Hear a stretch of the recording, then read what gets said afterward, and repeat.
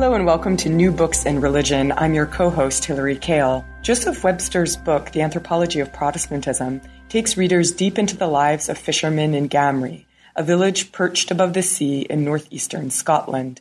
It's a place of great wealth and also poverty, a place of staunch Protestantism among many of the older people and reckless abandon or religious unconcern among the young and incomers, that is, new arrivals in the village. By tracing the millennialist faith of the villagers' many Presbyterian and Brethren churches, this careful ethnography calls into question assumptions about the decline of religion in modern societies. It asks, how do the fishermen of Gamry experience life as both modern and enchanted? I'm pleased to welcome Joe Webster to NBIR to discuss this question and many more. Hello and welcome.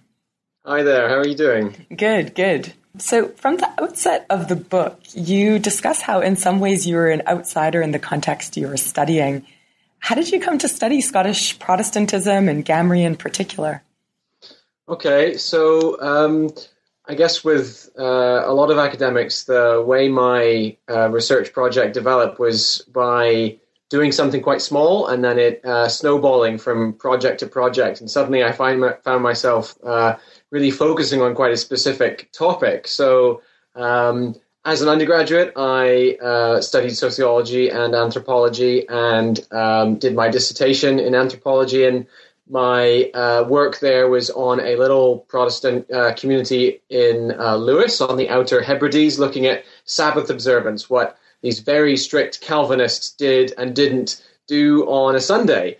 And then from that, I became interested in really very conservative Protestantism in Scotland. And my PhD supervisor, Michael Rosie, asked me, have you ever heard of Gardenstown? And I said I hadn't. Gardenstown is the kind of official name of Gamry, the village where I did my research. And he had heard of the village through actually the newspapers because a story had hit the press. A new church had asked for planning permission to have a new building in the village, and planning permission was refused on the basis that there were already too many churches in the village. So this hit the papers.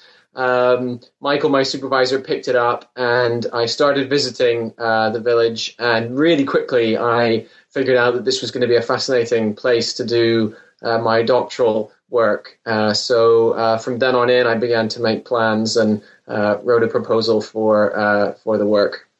So tell us a bit about Gamry. I realized I pronounced it incorrectly before, right? I was saying Gamry. Tell us a bit about Gamry. It's so evocative in the text.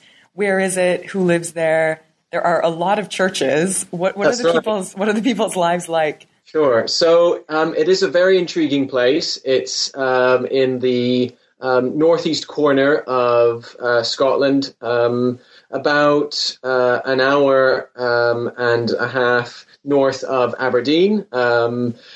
It's dominated by the fishing industry. So it's a village of 700 people with 6 churches, which is supposedly the highest number of churches per head of population anywhere in Scotland. But because of its very strong fishing industry, it also reputedly has the highest number of millionaires per head of population. So it's famous for its religion and it's famous for its fishing industry. To be a bit more specific, the religion is a millenarian version of Protestantism dominated by the Plymouth Brethren. They're a dispensationalist group that invented the theology of the rapture, where at the end of time, all the Christians will immediately vanish from the face of the earth and an apocalyptic end times scenario will unfold. And then with the fishing industry, it was dominated by big deep sea prawn trawlers. And because for various reasons, the price of prawns went through the roof. So lots of men made huge amounts of money through the fisheries. So I definitely want to come back to the end times. We haven't reached the end of the end times. No, indeed. But I did want to ask you, because you mentioned in the book that there are, of course, a lot of other people who live in Gamry as well. Sure. So who are some of the other people? Sure. So the population of the village and local imaginings was really divided into locals and incomers. So locals were understood to be those people who had been born and brought up in the village. And incomers were a slightly more diverse group. So incomers could mean people from Scotland who were not from the village, whether that was from the village next door or from Edinburgh or Glasgow or somewhere quite different. And also you had people from England moving into the village. These were referred to as English incomers, and they generally were holiday homeowners. So they would be living in the village for a few months a year, would buy the kind of small traditional fisher cottages at great expense. And they were really there for the natural beauty of the village, for the laid back, slow lifestyle that they thought they would find there. There were also divisions within the local population. So it wasn't the case that the local Gamry folk were all the same, not at all. So there would be strong divides by age, as you mentioned in the introduction. So young people really didn't have much interest in the churches. Older people certainly did. And by virtue of having 6 churches in the village, there was also a lot of religious diversity. So the local population, the church-going population, was divided 6 times over: 4 Brethren churches and 2 Presbyterian churches. So a lot of variation by religious background, by age, by income, and to a certain extent also by nationality. Right, and as you note in the book that although maybe for outsiders, closed brethren, open brethren, it all sounds awfully similar, but for them, of course, I mean, these are very different churches. So there's the need to have that many churches, even in such a small space. Each one is doing something slightly different. Yeah, that's very true. So the history of the religion in the village was essentially the history of schism. So the fact that there were 4 slightly different types of Brethranism in a village of 700 people really emerged through various breakaway groups leaving the established Brethren fellowships and setting up their own meeting. The open and closed Brethren distinction is a historical one that still persists today, but there were also splits within both the open and the closed side of the movement. Sometimes people would comment to me that was just as much about personality clashes as it was about doctrinal disagreements. And certainly in terms of doctrine, the Brethren churches and also actually the Presbyterian churches were very similar. They had much more in common theologically than what divided them, I suppose. So I started by mentioning that in some ways you were an insider to the place that you were studying. In some ways you weren't, of course.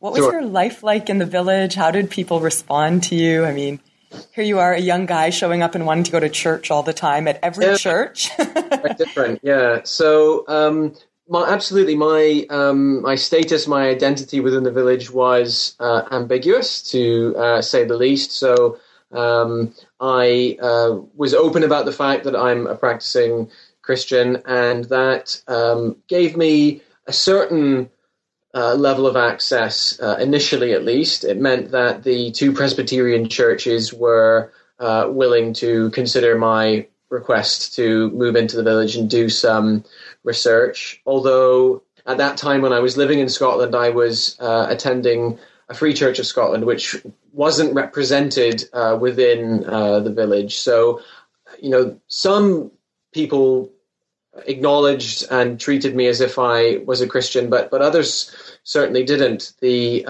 way in which someone's faith background is assessed within the Brethren would be really quite particular. So there wouldn't be as much sense of a kind of a broader Christian community. They would draw the circle around who was and wasn't deemed to be a Christian in quite specific ways. So that left me in many respects, I think probably more respects than being an outsider, or rather being an insider. It really did leave me as an outsider. I had no background or connection to the Brethren at all. And I suppose the other thing was that when I moved there, knew absolutely nothing about fishing. So I'd never been at sea. I'd certainly never worked on a trawler. So that status of being someone who had no connection to a life at sea absolutely marked me out as someone very different. And you talk a bit about how the folks in Gamry really divide their world up into the farmers and the fishermen, right? And the farmers are sort of a problematic, less moral category, perhaps. I don't know where academics fit in that dichotomy, but anyway, probably on the farming side. So one of the things that you describe in Gamry is this triple pinch, as you call it, pressures that are economic, demographic, eschatological as well. So getting back to the end times. In brief, what are those pinches? So I try and describe in the book the way in which Gardenston was a place that was going through really quite rapid change. So the demographic pinch was something that's going on elsewhere in Scotland and in Northern Europe, which was essentially a process of out-migration. So younger people were leaving the village to find work in bigger towns. But the reason this was particularly painful for Gamry as a place was that meant that local churches and brethren fellowships were rapidly losing the human resources that they previously had. So young people were spending less and less time at church, more and more time at sea. And that's if they were living in the village at all. Many of them moved to Fraserburgh, which was the local large fishing port, and really their connection to the village was greatly reduced as a result. The economic pinch was connected to that in a sense. As young people moved away, the economic base of the village had become weaker. But there was also a more general sense that the fishing industry was in crisis. So the way in which European Union regulation was putting the local fishing industry under pressure meant that more and more fishing crews were going bankrupt, and those few successful skippers and crews that managed to remain within the industry were becoming more and more wealthy. So what you were seeing was an increasing polarization. Those who were struggling within the fishing industry generally went bankrupt, and those who were doing well generally became extremely wealthy and actually more economically dominant. There was also, I suppose, within the economic pinch, the fact that as people, particularly young, economically active people, moved away, that meant that the support that the churches could expect was going down. So people weren't tithing in the same way that they were in the past. That's more relevant for the Presbyterian churches, but also for the Brethren churches, that the financial support base within Brethren fellowships was going down because young people were moving away. And then the third one that I try and talk about was the eschatological pinch. And I suppose what I try and describe there is the fact that not only was Gamry potentially facing its kind of final days demographically, and not only was the fishing industry facing its final days economically, but local people, local Christians particularly, were very concerned about the fact that they believed that the village and the world was facing its own end, its own kind of apocalyptic end. And this was drawn from their theology of the end times, their dispensationalist view that defined the present as the last of the last days. So time was very short for particularly my elderly Christian informants. They were desperately trying to share their born-again faith with young people within the village, and were finding very little success in doing so. And they were anxiously aware from their perspective that because the world was soon to end, as they described it to me, that the day of salvation, the kind of window of time for becoming born again, from their perspective, was rapidly closing. So, in a very literal sense, they felt the village to be facing its own apocalyptic end. Of course, those listeners who work on Christianity, and especially dispensationalist Christians, this will all sound awfully familiar. But for those who don't, maybe we can just clarify. So one thing that they're concerned about are individuals, including their own kin, younger folks, being saved, so being born again, and therefore on the right side of God, as it were. Yes. And the other thing that they're concerned about is this impending apocalyptic end. What does that apocalypse look like? What kinds of signs are they looking for? What sorts of things are showing them that it is indeed the end times? So one of the key ways in which local people indexed the fact that they were living in the last of the last days was by searching for what they called signs of the times, or signs of the end times. And they were looking for little pieces of evidence which to them confirmed biblical prophecy. So they were fascinated by Old Testament and New Testament biblical prophecy, but what they saw in their own lives, in their own present day, was, from their view, a literal fulfillment of these biblical prophecies within their own day and within their own village. So one of the key signs, unsurprisingly, was the health and state of the fishing industry. So they regarded the collapse of the fisheries, and particularly the intervention and regulation of the fishing industry by the European Union, as a very clear sign of the end times. So they regarded the European Union as the Antichrist, as a kind of demonic political entity that was seeking to hastened the end of the world by attacking the Scottish fishing industry. And without getting into too many of the details, the local imagination here was that the devil was seeking to impose a kind of world-ending global famine upon the planet. And one of the ways that that world-ending famine would occur would be through crushing the fishing industry.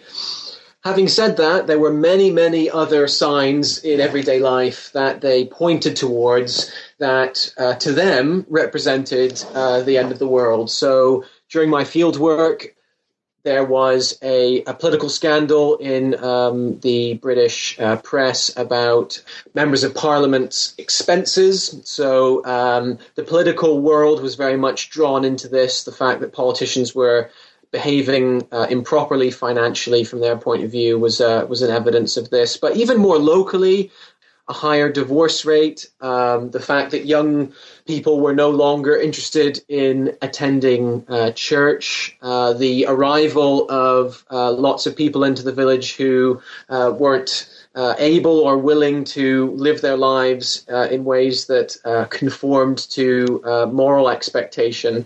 All of these things were seen as evidences of the end of the world. And also natural signs, so unusually harsh winters locally was seen as a sign, but so were earthquakes and volcano eruptions and all of the kinds of things that my informants would be reading in the newspapers, as well as circulating among themselves through village gossip. All of these things were seen as material and symbolic signs that the end of the world was soon to occur. So you've been talking a little bit about the EU. From the EU's perspective, what were they doing in terms of the Scottish fishing industry? So do you mean what did the EU understand itself to be doing? Yeah, exactly. I mean, presumably not acting on behalf of the devil to crush the Scottish fishing industry to cause a worldwide famine leading to the apocalypse. What was the EU, what kinds of regulations had they been instituting in the time that you were in the village?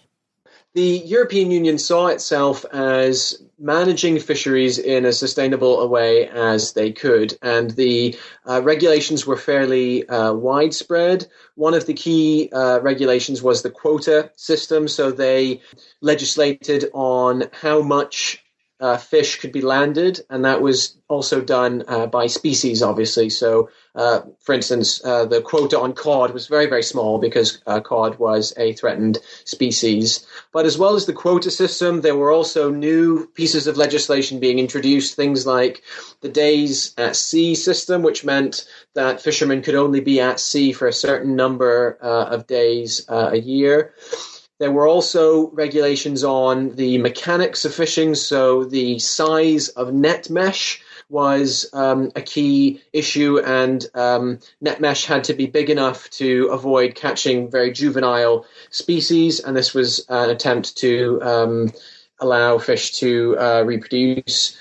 But possibly most controversially, there was also market intervention, so minimum prices were set for species at market, and if fish at market did not make its minimum price, those fish would be sprayed with red dye and would be marked as withdrawn and would be essentially turned into either pet food or fertilizer. So the management of fisheries was very widespread.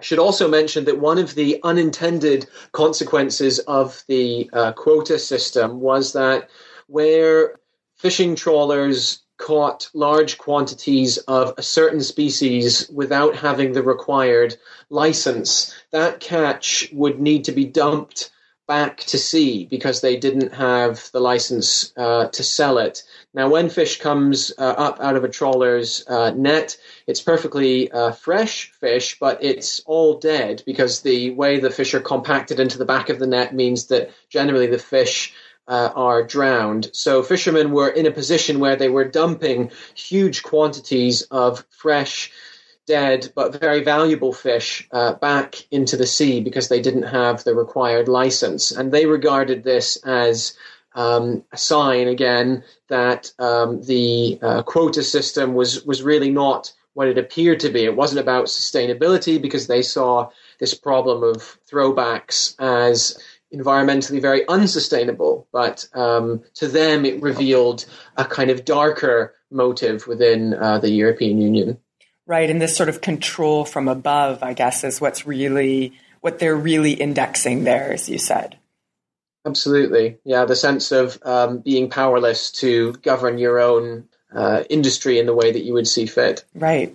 So I wanted to step back to a theoretical question that arises in your text, the concept of belief. So belief is an important, often contested category in the anthropology of religion and also in religious studies. How do you come to define belief over the course of your study?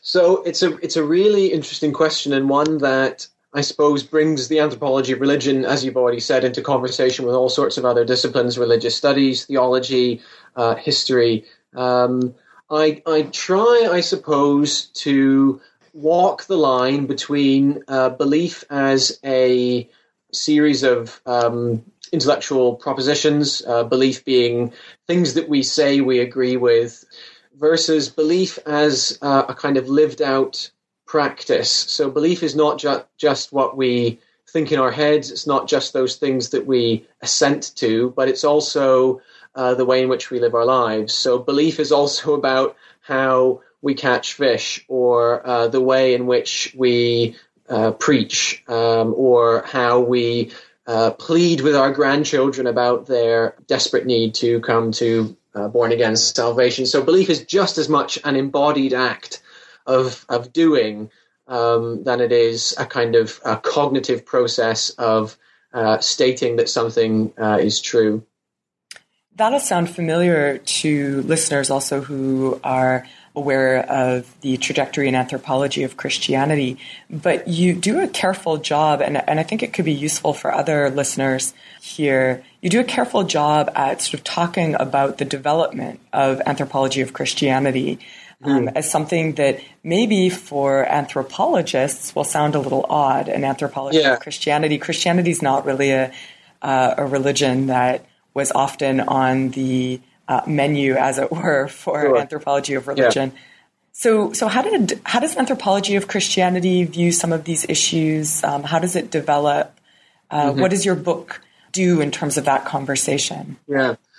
Well, I mean, what I try and do is I try and build on some of the work by people like Joel Robbins and Fenella Cannell, who were influential in forming this subdiscipline, the anthropology of Christianity. And part of what those two scholars point out, other people have pointed out as well, is that anthropology has always had a rather awkward relationship with Christianity. And the reason they have that awkward relationship with Christianity as an ethnographic fact is because they have a rather awkward relationship with theology and with the kind of Christian prehistory of anthropology as a discipline. So, to put it rather bluntly, many anthropologists, when the discipline was first getting going about 100 years ago, were deeply kind of connected to and dependent upon missionaries for their access to the field.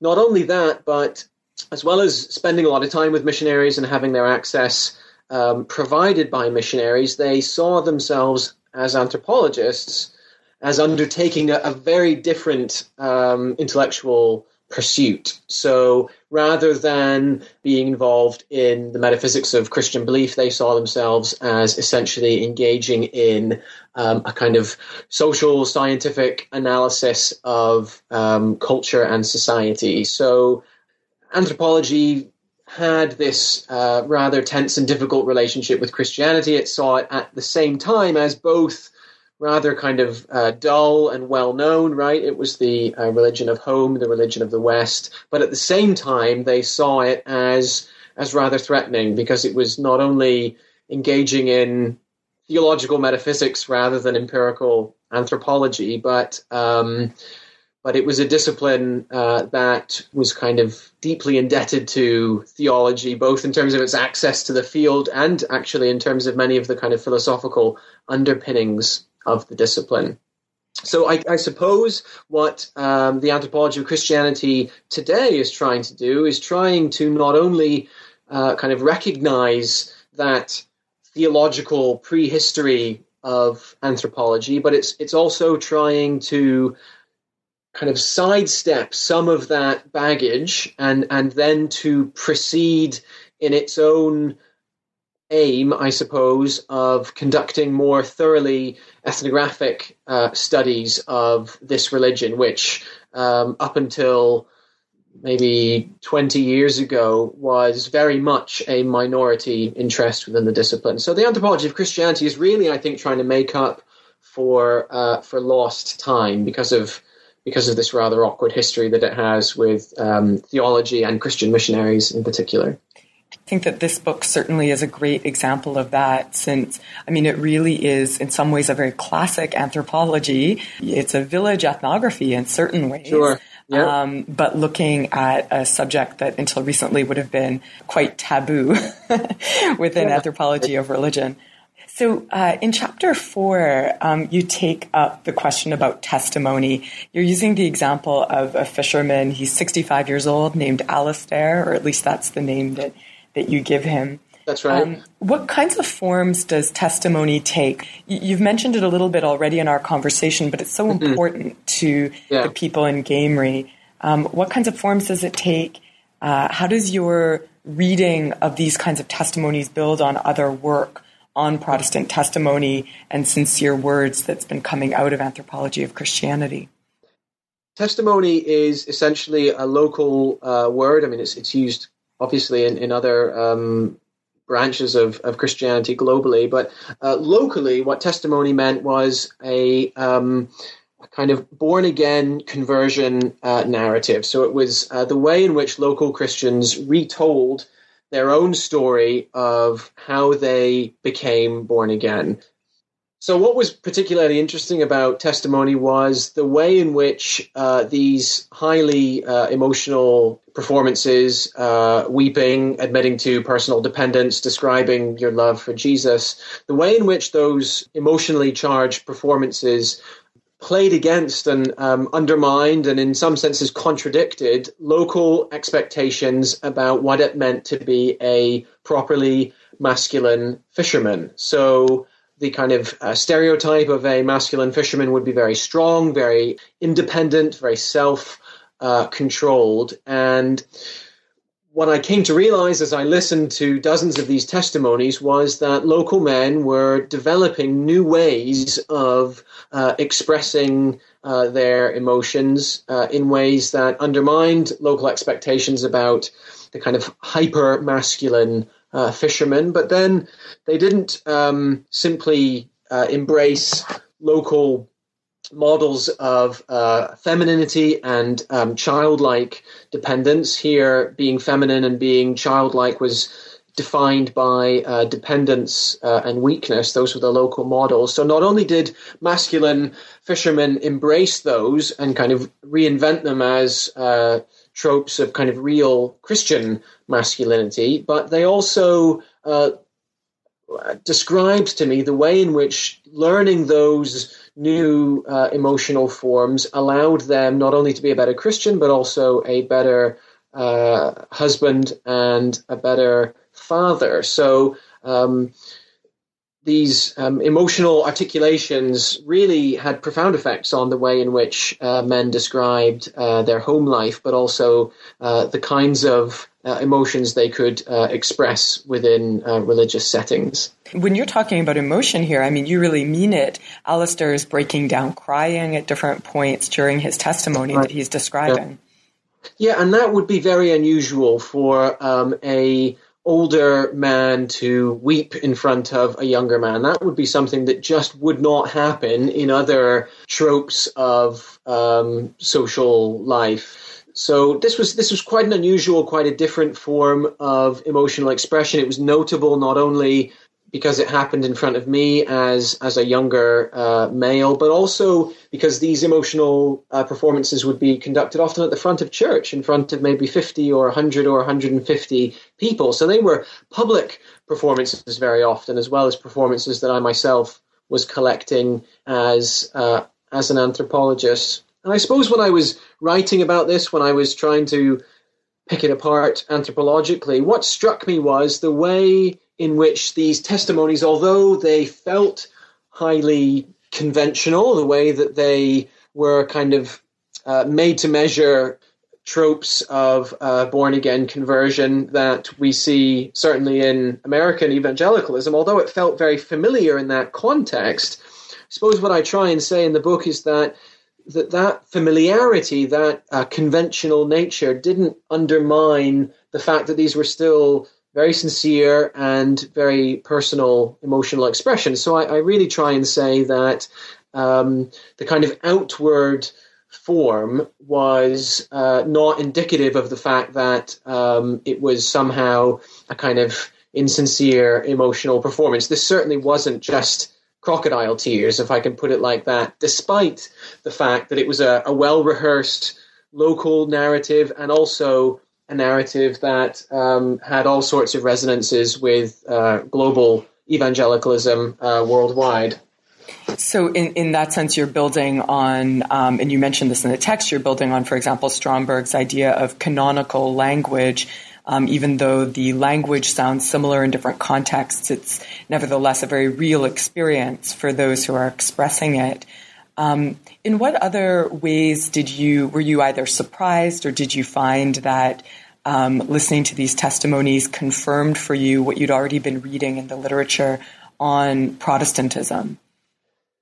Gosh, that's a difficult question. I mean, I suppose what it confirmed was the fact that although communities have all sorts of complex ways of making sense of who they are as individuals, the fact that these tropes were shared, within the community, circulated within churches, really meant that this was the community's way of making sense of who it was as individuals, but also collectively. I mean, the church would never be busier than on a night when testimony was, the key subject of the service. So local people were fascinated by these performances, by these personal testimonies, and it really did shape the way people thought about themselves, the way they thought about their families, and ultimately the way they thought about the entire Christian community. One of my favorite chapters, and we have to get back to the fishing boats. You mentioned them before. One of my favorite chapters in the book is where you talk about going out on these excursions for Bonnie Prawn, which I cannot say in the proper North Scotch accent. But anyway, maybe I liked it so much because I'm the kind of person who gets nauseous even in proximity to waves, let alone on them. So I definitely appreciated your recollections of getting your sea legs. So over the course of the journeys, you were also party to sort of a constant round of witnessing. We've been talking about testimony, but there's also this witnessing that you're talking about as Christian and non-Christian sailors encountered each other. What was that like? What was life like at sea for you, for the Christian sailors around you? Yeah. I mean, so going out to sea for my first time was obviously an unforgettable experience. I was trying to get onto the boats for about a year before I managed to build up relationships in a way that would allow skippers to trust me enough to let me on board. So that was a bit of a milestone for the field work. I went to sea for 2 different trips during my last winter in the field, and I suppose it gave me a completely new insight about what it meant to live in this community, because I previously had only seen the community at religion on land, and now I was seeing the community at sea. So the 2 boats I went out on were both run by Christian skippers. One was a Brethren man, one was a local Presbyterian man, and I went on these boats specifically because of that reason. So they organized their working week in quite an unusual way. They would only be at sea for 6 days at a time to ensure that they were on board or rather on land on Sunday for church worship.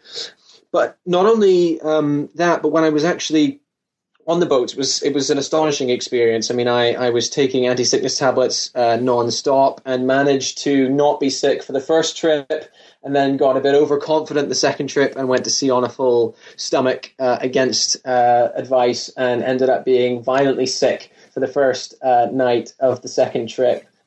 So there was definitely that embodied experience of learning how to walk again, essentially, learning how to walk around the space, not fall over, not bash your limbs off the walls as the boat lurched left and right. And the other kind of very visceral experience was the work.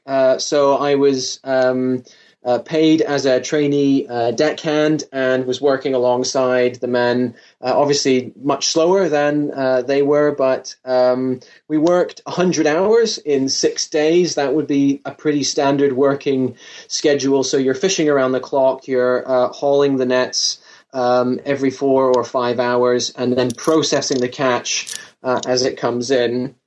And that kind of labor, standing along a long steel tray, processing the catch for hours and hours on end, was really the experience that defined, for me anyway, being at sea. Because when you were standing along this long steel tray, processing the hundreds of thousands of prawns that had been brought on board, the only thing you could do to pass the time was talk, essentially. And it was that talk, it was that discussion that opened up all sorts of fascinating insights into what it meant to be not only a Christian fisherman, but to be a Christian fisherman working amongst a crew who very often would explicitly say that they were absolutely not born-again Christians and had very little time or interest or sympathy for Christian things.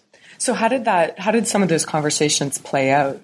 So one of the key kind of narrative devices that I picked up on endlessly was this process of witness and counter-witness. So Christian fishermen would see it as their duty, as their responsibility to try and talk about spiritual things, to share their faith, not only through testimony by, again, retelling their story of born-again conversion, but also a process where they would directly challenge the non-Christian crew. So they would ask them questions about their moral life, about church attendance, about spiritual beliefs, and it would often feel like a bit of a kind of uncomfortable interrogation. What was interesting was that the so-called unsaved crew, the non-Christian crew, would really push back and would engage in all sorts of what I call counter-witness. So they would talk about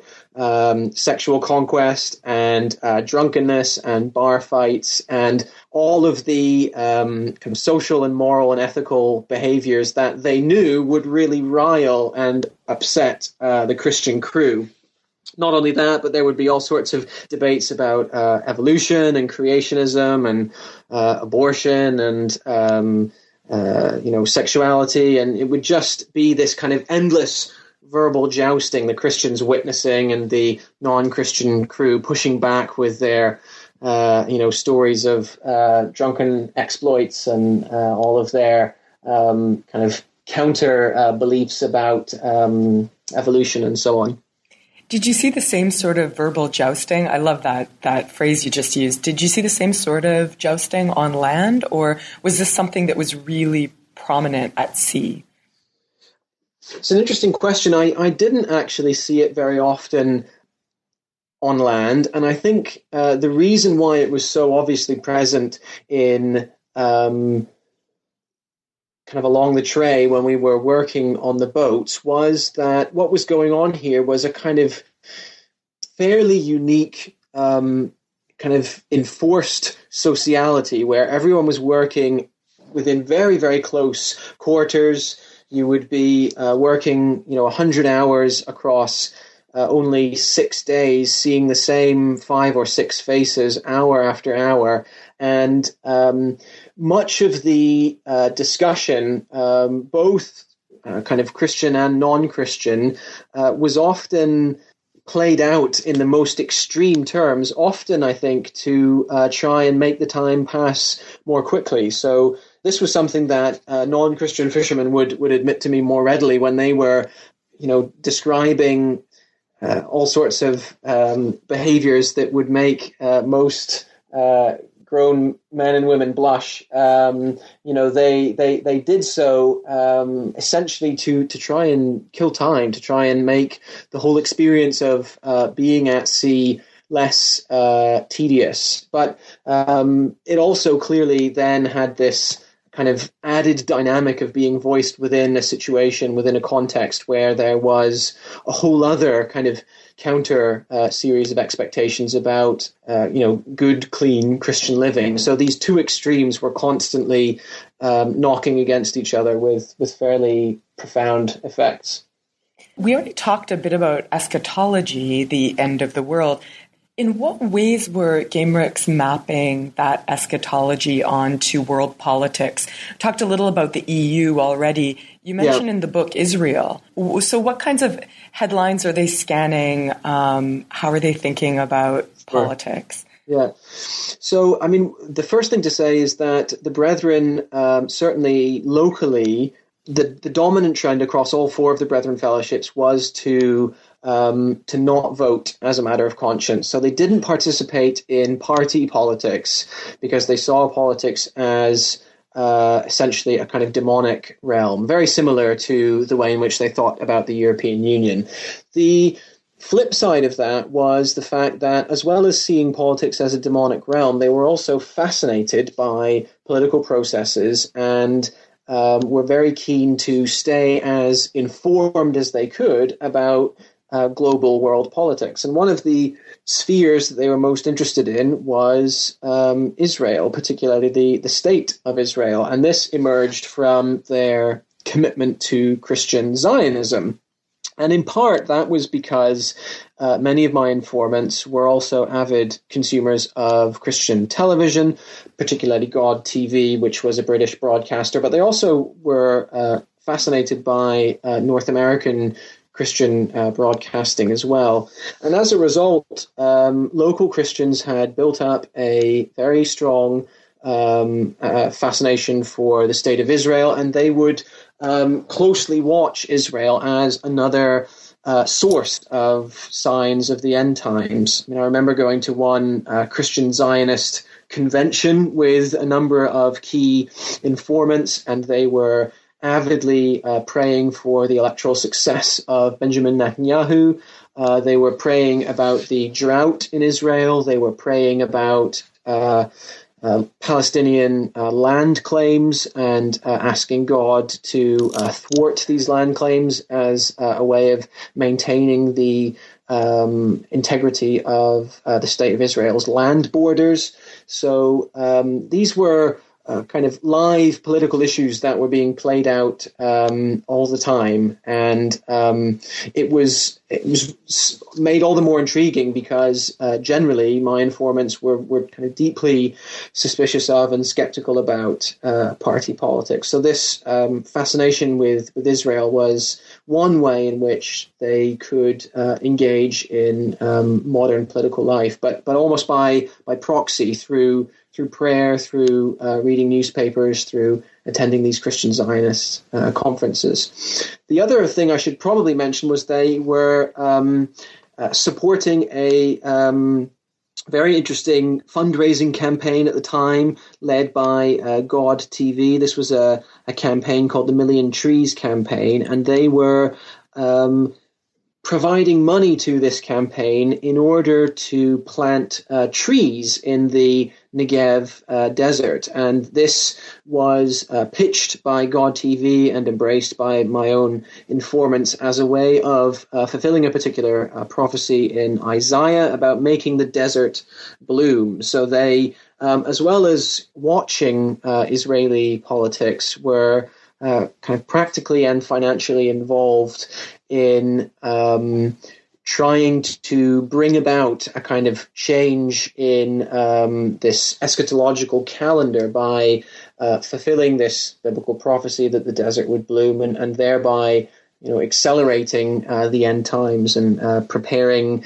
the state of Israel for Jesus's soon return. That's really how they described it to me. It's a fascinating and really subtle portrait of people who are both outside of politics, actually abstaining from voting, and yet in other ways deeply immersed in what we would think of as contemporary politics as well. It's a fantastic example of, I think, how difficult it is to generalize about what this kind of faith or belief as it's lived looks like. Yeah. So I wanted to end by pulling back to what in some sense is the book's big claim, how we can conceptualize this sort of staunch faith within the context of modernity. Because, of course, you don't want to pull these Scottish fishermen out of their modern context. They live in the contemporary now. One of the primary ways that you describe it relies on the idea of Eucharistic consubstantiation. Yes. Can you walk through what you mean by that? Yeah, so this is the bit of the book where I suppose I suspect I lose many readers. It gets a little bit dense towards the end. Except me. I got very excited by it. Well, that's very generous of you. Thank Consubstantiation? That's fantastic. Right. Yeah. So what I try and do is I use this term consubstantiation, which is a particular view of the Eucharist, whereby the body and blood of Christ is believed to be materially present, but without changing its outward form. So essentially what consubstantiation does is it tries to,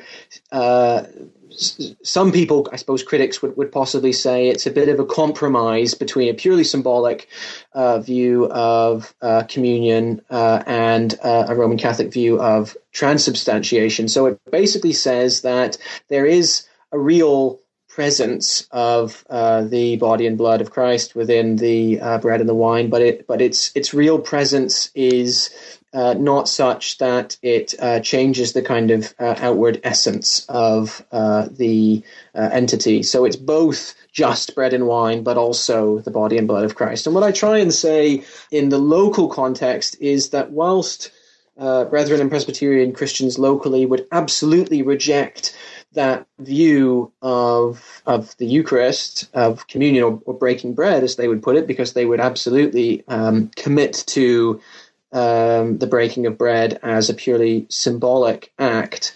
What I try and say rather is that consubstantiation describes precisely what they encounter within their understanding of Scripture. So they would view Scripture as both, a material-bound book, a collection of pages, but also the kind of living, inspired breath of God. People would talk about the fact that the Bible is still warm with the breath of God. So they had a very elevated view of the Scriptures. Often local Christians would kind of rather playfully, but also in some senses quite seriously, redefine the Trinity as Father, Son, and Holy Bible.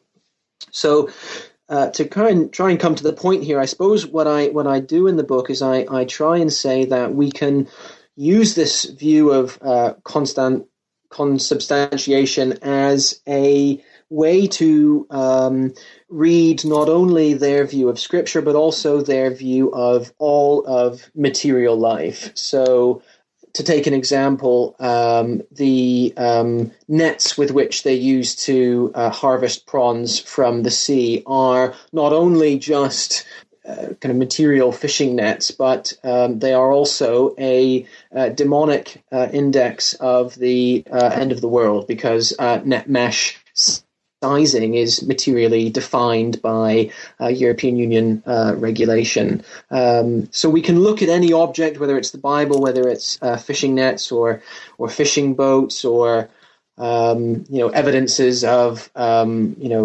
drunkenness on the street. Empty beer bottles could be a sign not only of just a bottle lying on the street, but also this real index of demonic attack. The same, interestingly, was the case for divine evidences of providence and God's presence. So there's a story in the book about my landlady having her washing machine broken down, and then someone stepping in to provide her with a brand new washing machine, even though they didn't know at the time that she needed one. So the washing machine was both just a washing machine, but also a kind of material sign and index of God's divine providence. Right. So it's that both and quality that you're tracking there that we can also see in this notion of consubstantiation, right? That bread is both bread and also the body of Christ. Exactly. Yeah. And I think what that does is it really forces us to rethink how we understand modernity. Because what it really does is it basically says that modernity is not just this kind of full and unequivocal disenchantment that many people, I think, wrongly read into Weber, but what we see is a much more complicated process of what Weber refers to as the old gods rising again within modernity. So things like sexuality and the glory of death in war, and even things like scientific discovery can, in some ways, reassert themselves. He also talks about the aesthetics of art, that these forms of modern life can reassert themselves as deeply enchanted forms of social life, and yet they crucially exist within the modern world, within modernity. So modernity itself is both this highly rational, technical form of life and governance, but it's also kind of buzzing with the magic of the soonness and nearness, the kind of imminence with an I and imminence with an A, the presence of both God and the devil. On that note, God and the devil, what are you working on now? Any more fish in your future? Well, so I am taking a break at the moment from studying the Brethren communities of Northeast Scotland, and for the last 2 years I have been doing a new piece of ethnography on the Orange Order in Scotland, particularly in the Central Belt, so looking at a different part, looking mostly at Glasgow and a little town called Airdrie. For those who don't know, the Orange Order is a Protestant marching fraternity. It's quite similar in structure to the Freemasons. It would describe itself in some senses as a secret society, but it's also got a rather unsympathetic public image as being highly sectarian. So it is a kind of ultra-Protestant, and some would say a highly anti-Catholic organization. And what the study is trying to do, and I'm currently trying to write this up as a book, is it's trying to make sense of a very, very different version of Protestantism, a version of Protestantism in Scotland that is highly political, that views being a Protestant as deeply wedded to a certain view of Britishness and a certain view of being committed to the kind of political integrity of the United Kingdom. So what's exciting about doing this particular research project at this particular time is, of course, the huge constitutional changes that might well be coming to Scotland with the independence referendum, and as the constitutional arrangement within Britain potentially goes under huge change, the Orange Order as a kind of unionist, pro-British Protestant fraternity is really trying to grapple with what it means to be a Protestant within their own highly politicized religiosity, which makes Protestantism and Britishness almost indistinguishable. Well, I'm looking forward to it. Thank you so much, Joe, for speaking to us today. Well, thank you, Hilary. I enjoyed the interview.